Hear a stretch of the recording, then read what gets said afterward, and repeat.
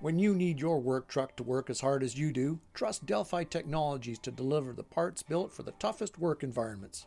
From construction sites to long-distance hauling, go with the Aftermarket supplier known for its 100-plus years of OE heritage and expertise. Go to DelphiAftermarket.com today.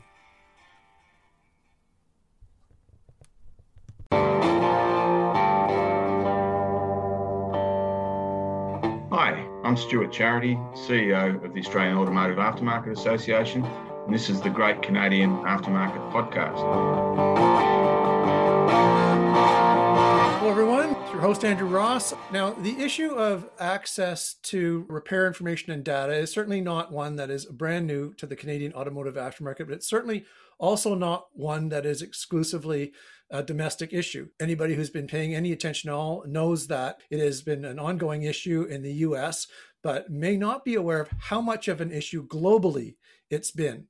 With me today is Stuart Charity. Stuart is the CEO of the Australian Automotive Aftermarket Association, who has they're just on the verge of a very important milestone, a big step in access to information. I'll let him tell the story about how they got there and where they're at. Welcome, Stuart.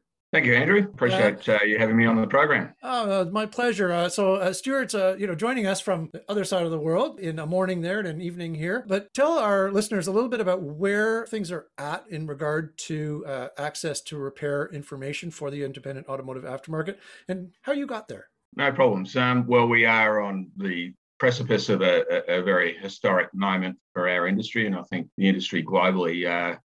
We currently have a mandatory data sharing law in our parliament, so it's in the lower house of our parliament at the moment, and will progress over the next couple of months into law in Australia. So essentially from 1 July 2022, every car company selling vehicles in Australia will have to share full dealer level information with independent repairers on fair and reasonable commercial terms.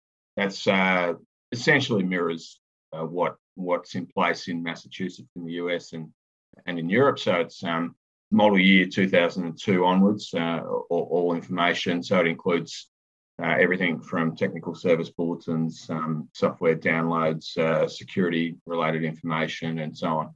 We will have a NASTF-style industry association, which will be part of the scheme that will monitor a secure data release model and vet and have full traceability on that security-related data. But essentially, everything and anything that dealers get, independents get in real time. And there are $10 million Australian dollar penalties for non-compliance per company per breach. So pretty significant penalties and an incredible step forward for our industry, as I said. Sure. In terms of how we got there, it's been a long 10-year plus journey. With lots of twists and turns along the way. We've had obviously changes of government. I think we've worked through 7 or 8 different ministers. We've had 2 major inquiries from consumer affairs bodies, including our Competition and Consumer Commission, which is the statutory body that governs competition and choice in markets. And we had a voluntary agreement and now this mandatory scheme. So it's been a long journey, but one that has been pretty fulfilling, I think, because we've been able to mobilise the industry behind us. When we were talking just before we went on, you mentioned that this was a really key component, that mobilization of the industry. Talk a little bit about what that was and how important that was in getting to the stage you're at now. Yeah, well, certainly we obviously met with parliaments in Canberra, so we'd spent many weeks in Canberra talking to members of parliament and so on. But I think once we got the final ACCC recommendation that the industry wasn't going to be able to work it out itself, and that consumers were going to be worse off without government intervention, that at that point we knew we were on the final stretch. So we put the call out to industry to mobilise them, but doing it in a very coordinated way. And essentially what we did was a grassroots campaign at workshop level. So encouraging workshop businesses all around Australia in every electorate to reach out to their local members of parliament and invite them to come and meet with them in their business and talk to them about the issue, how it impacts on their business from a day-to-day perspective, but also into the future, but also more importantly, how it impacts on their customers, which are constituents of the local member of parliament. So we've literally hosted hundreds and hundreds of these similar meetings across all sides of politics. And what that did was get us to a point where we were able to, going into the last federal election, we were able to get election commitments from both major parties to mandate data sharing, or to introduce a data sharing law.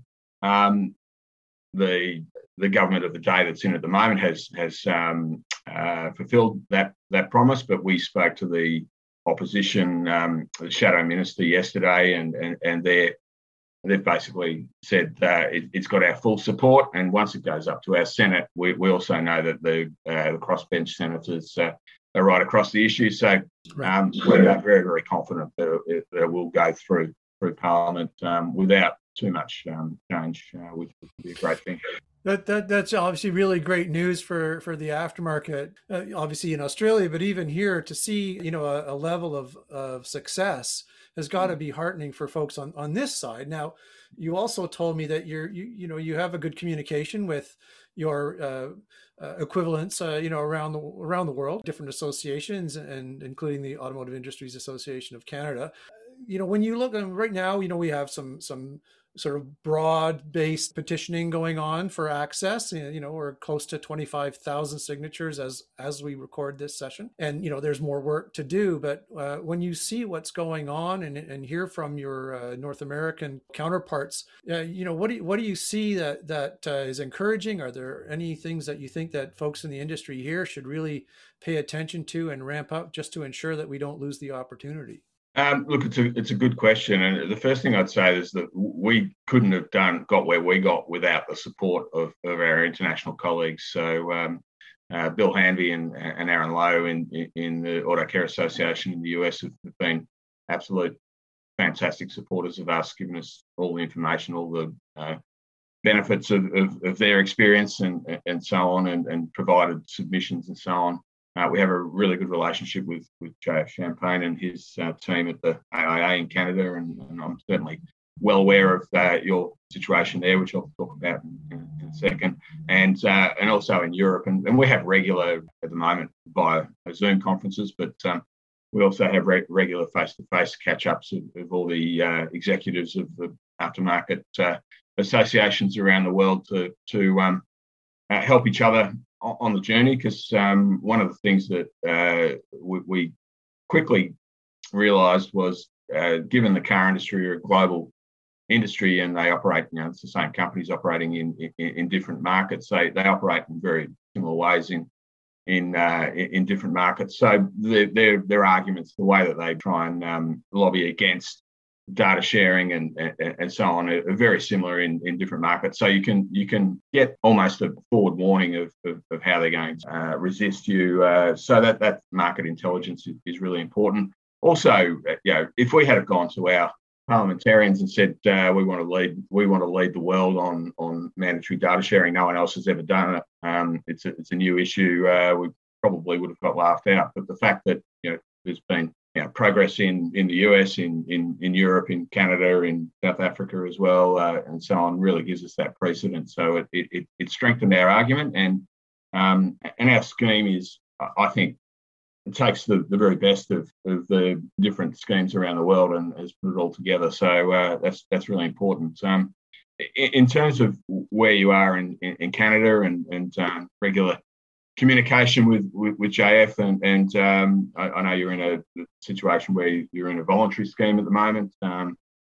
As frustrating as that is, that's an important step in the process, because governments will not legislate at a drop of a hat. They need to get to a point where they believe that there's no other alternative but to intervene in the market. Most governments around the world only intervene at as a last resort. So it is an important step. It's a frustrating step. We had a voluntary agreement in place in Australia. We knew it wasn't going to work, but we had to go through the process. The important thing is to move forward. You need to do two things. One is you need to prove categorically that the voluntary scheme isn't working and will never work, and that's about getting intel from the industry to prove to the regulators and to government that it's not solving the problem. Right. And the second thing, and I can't stress enough, I think petitions and signatures are really important. They're a really important demonstration of the level of awareness and concern amongst the industry. But as I said, I think the grassroots support at a workshop level, and I would encourage the Canadian industry to follow the lead that we set and have a campaign and really build awareness.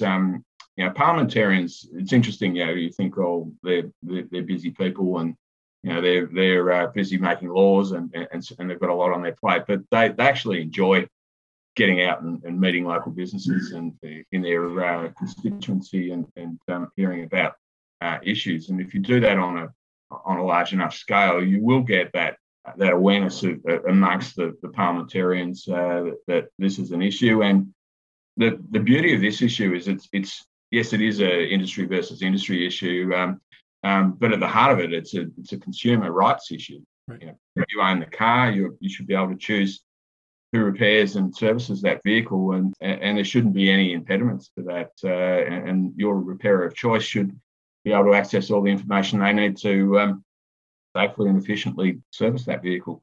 It's as simple as that. And car ownership is a big part of any household budget and an issue that should be of concern to parliamentarians. So we actually broke the mold a little bit and didn't run with the right to repair sort of tag, because we felt that was more about our right to be in business. So we run with the choice of repairer tag. So right.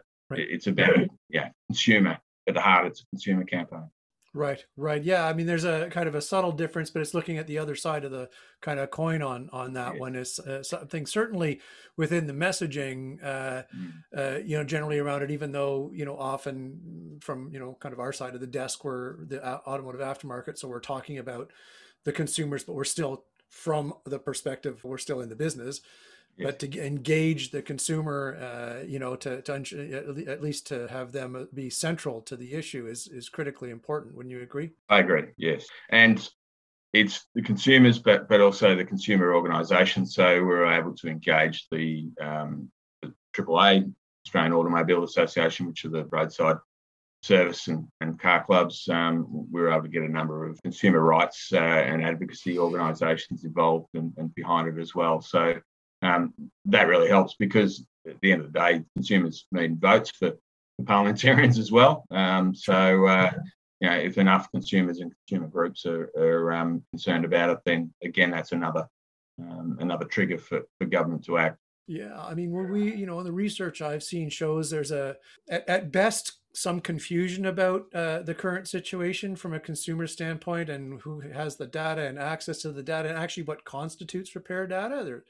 As I'm sure you're aware, surrounding the recent Massachusetts voted on mandate, there was all kinds of fear tactics from the automakers about what sort of by implication that this was, going to be private data that was going to put you at risk, as a person, which is of course not the truth, but it still plays into that fear, right? And that lack of awareness on the consumer's basis about what exactly we're actually talking about here. That's right. And that I was talking about, getting intel into the tactics that the car industry use, and fear, doubt, and uncertainty is number one on their list of tactics. So they'll just keep running. I mean, that campaign in the US was crazy. The situation here is that you're not getting personal data to break into someone's house. You're basically getting fault codes and other information to be able to accurately and safely repair and service vehicles. I will say with our legislation at the moment, data transmitted wirelessly while the vehicle's in motion is not included. It's not repair and service data. But if an OEM moves across to wireless transfer of repair and service data, then independents and dealers are getting it that way. Then the independent repairer will get it that way while the vehicle's in the shop. But look, yeah, we've had the security argument, cyber security, and also security of drivers, privacy. The fact that the car industry are wirelessly transmitting data from vehicles and collecting that data at the moment, not telling consumers, doesn't seem to matter. But they're now worried about privacy.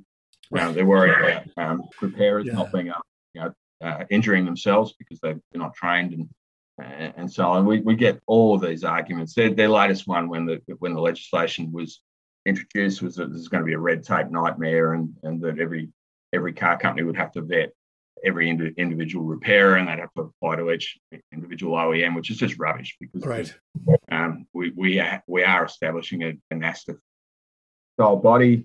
The car industry have a seat on the board of that organisation, and one of its key roles is to centralise that vetting process. And we're actually even talking to NASTA about licensing their system to be able to run it in Australia. So we've heard all the arguments. In fact, we joke that they've got a wheel that they just spin to see which argument they're going to run on any particular day. Yeah, many years ago, I remember I was in, this is many years, probably 20 years or more ago. I heard the argument. I was in Europe at the time at one of the events there, and I heard the argument from General Motors. The reason that they didn't want to release the information and the repair data is they were so embarrassed at how messy their computer code was that they just didn't want to tell people to see how bad it was. And I was like, come on, wow, this is really because you'll be embarrassed. I mean, yes. I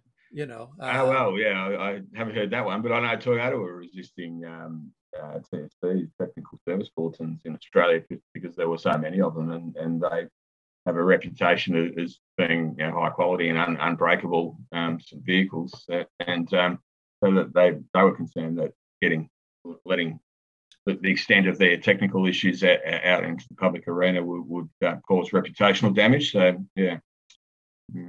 interesting. Yeah, they'll do as you say. It's worth a try. And they're trying to kind of protect their turf, but the consumer in the end would lose, right? So I mean, that's really where it brings home what the central kind of goal here is to make sure that the consumer has the choice, right? That's right. And as vehicles become more technically complex, the level of information access that you need grows, as we know, and this argument that if you give repairers access to information and tools and equipment they need to work on these modern vehicles, that somehow will endanger the technician and or the car owner is complete nonsense. I likened it to trying to fly a plane without the instrument panel on. Yeah, which is more dangerous, to have a pilot without the information in front of him, or one who has with the information in front of him? That's right. I think everybody can do the math on that, right? That's right. It's just providing a level playing field. So, and we all know that there are absolutely fantastic technicians in the aftermarket. Many of them do overflow work from dealerships or more complex technical troubleshooting and that sort of thing. So I mean, training's not an issue. Yes, the industry globally has to lift in terms of its level of competency and working with these new technologies and equipment and so on. But that's a challenge that we as an industry, I think, are more than up for. But we need that information. The important thing too is that our legislation also mandates that registered training organisations get that information as well. So the training will evolve to meet the needs of the industry as well. So look, we've had all the furphies and red herrings, and now's the time to put all that aside and get on with making sure the scheme works and delivers what it needs to provide that platform for a sustainable industry moving forward. Great. Well, it sounds like you've got a lot of the pieces in place, and a few more things to kind of fall into their slots over the next couple of months, but in a really good place. I think the message that I'm getting for our constituency here, for our shops here mostly, is to really mobilize. Pick up the phone, call your local elected officials, and make sure that you make those overtures, right? To really, so that don't leave it to chance, right? Like really get Yeah, them that's in the right. shop. And get behind your industry associations and follow their lead, because numbers matter, and it's the squeaky wheel. Those who make the most noise get the most attention. So don't think that just because this might be a difficult issue, don't that's not a reason for not doing it. It's essential, and everyone makes a difference, and it's amazing how many sort of key points along the way where workshops, their intervention and their action has created opportunities for us. So it's really important that this is the kind of defining moment, I think, for industries to really band together and work on collectively making change. Oh, that's great. I mean, it's always good to hear success stories. If anybody needs a good reason to keep on keeping on for the next while, and this is one of them. Stuart, thank you so much for joining me here for our Canadian shops, and for everybody else in the industry. It can get done. We got to keep on with it. Nice, strong, coordinated approach. Lots of mobilization at the grassroots. Give this the best chance of succeeding. Giving the consumers that something that really can entrench their right to choose for now and down the road. Good stuff. All right. Thank you very much, everyone, for joining us. This is the Great Canadian Aftermarket Podcast. Big shout out to Hannah, who puts this together for us. Everybody be safe, be strong, stay on board with things, and don't forget to sign those petitions. Take care, everybody.